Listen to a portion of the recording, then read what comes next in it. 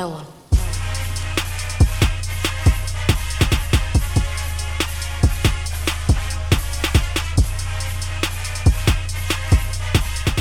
Hello, Gator Nation, and welcome into the latest edition of Locked On Gators, your team every day. I'm your host, Zach Abolverdi, staff writer for the Lake City Reporter.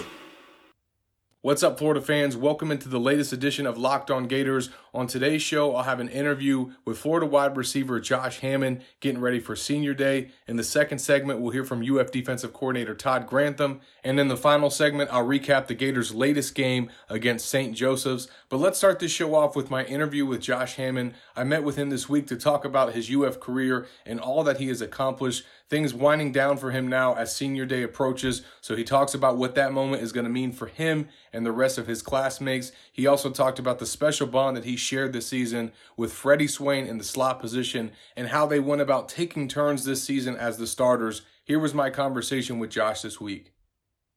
I think, these last couple of days, having a couple of time off, just, finally settling in, realizing, getting to my last home game, starting to feel surreal almost.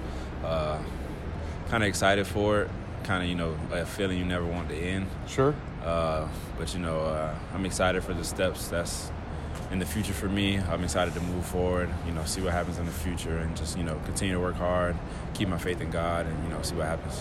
When you start to reflect and just realize that this moment's coming, what jumps at you the most? Is it the memories? Is it the moment now? I mean, what do you think about? I think the thing that stands out the most is the friendships I've made.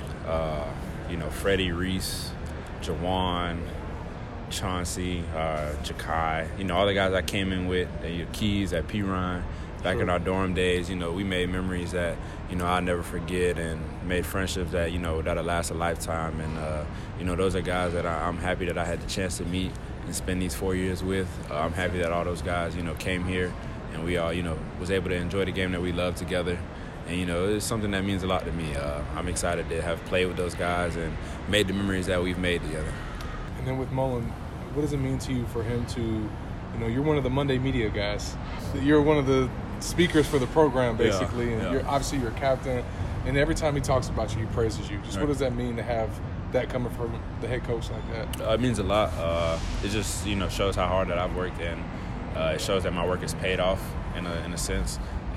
Since I first got here, I've always tried to be a guy that's, led by example and did things the right way and, never kind of got in the way of any issues or anything of that nature. So just to, put myself in that situation to be a Monday media guy, to speak for the team properly, carry our team in the right way, and know that people look at me as one of the guys that kind of set the tone for the program, it definitely means a lot for me, just, for the person that I am. It means a lot for my family. They're excited. I know a lot of people back home that are, friends and family are excited for me as well.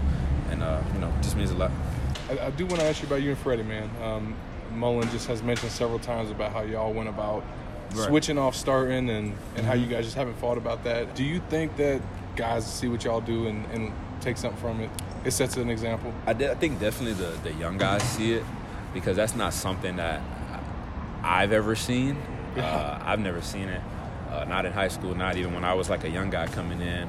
Me and Callaway kind of rotated, but like Callaway was the starter. Like it was big play difference. Because at the end of the day, what you put on film is going to help you play at the next level, not however many plays you need. Shout out my boy Nick Buchanan.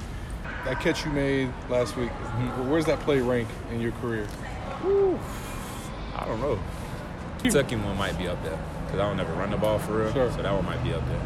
When you get obviously looked at by scouts and you get this process coming up, what do you think is going to stand out to them most about what you've accomplished here? I think I've just, played really hard and was able to help lead our team to be successful. I think my leadership skills will probably stand out a lot. Not even just from a playing perspective, but like off the field stuff. I've never been a guy who got in trouble or any of that. Things of that nature. Football is football. I go out there, I play hard, I try to make plays, I try to win ball games. I think that's what everybody kind of tries to go do. I'm really, really smart when it comes to football as well.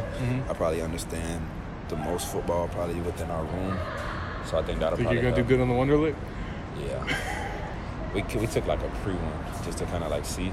And I think I did pretty well on it. That's awesome. So, yeah, but I've always done like really well with like tests and things of that nature. So I think I'll be fine with things like that. And then senior day, man, who else gonna be here? My parents, my brother, my sister, my high school coach, Damian Jones. Probably some more friends, my cousins. You know, to be it. Think it'll be emotional? Definitely. My mom definitely gonna cry. My dad might cry. I don't think my brother will cry. I might cry. I'm gonna try not to though. I'm gonna try to hold it in. I think I'll be fine. I'm a little tough when it comes to stuff like that. I'll be all right. When we come back from this first break, we'll bring you some comments from UF defensive coordinator Todd Grantham. You're listening to Locked On Gators, your team every day.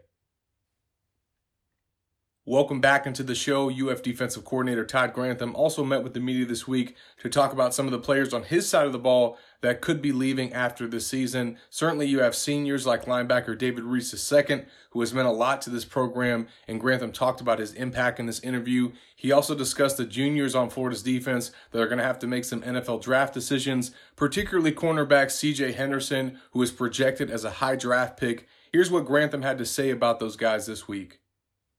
You know, I think we're playing to our identity. I think guys have done a good job of understanding run fits. Really haven't given up explosive plays. And, you know, we made some plays on some balls. You know, stopping the run is always critical. I think we've done a good job with that. And then we've been able to get off the field on third down. So there's been a lot of 3 and outs, created a lot of negative yardage plays. I think we had 10 last week. So I think the combination of being able to stop the run, creating some tackle for losses to where they get behind the sticks, and the down and distance a little more in our favor. Guys doing a good job of communicating, understanding the route distribution, and a way to pick up routes, and really just going and playing and executing. Guys leaving early. Mm-hmm. There's going to be another group of guys that have that decision coming up soon. I think each person's an individual. So you look at each person and you're going to educate him as best you can on, hey, here are the things you do well, here are the things you got to work on. Here's how they see you in the league. You know, I was there for 11 years, so I know what they're looking for, and I understand what they're looking at from a strength-weakness standpoint. You know, it's really about development. It's not about, you know, yeah, you get there, but then you got to be able to be developed where you can stay. So you take each guy individually, you talk to them, you assess their situation and where they are. Obviously, you're going to do what's best for them, and you really just give them the information. I mean, I don't think you can make the decision, you know, for them. You just have to give them the information to weigh it out to what's best for them from a percentage standpoint for them in the future. Obviously, there's a couple guys that left last year that, you know, we felt like should stay, and ended up being the correct thing to do. So I think that will help a little bit because guys see that and it's like, you know, well, you know, I make sure I make the right decision. So, you know, we'll take each guy case by case and do what's best for them. Will you be surprised if CJ came back? No, I think that at the end of the day, he'll just sit down with his family.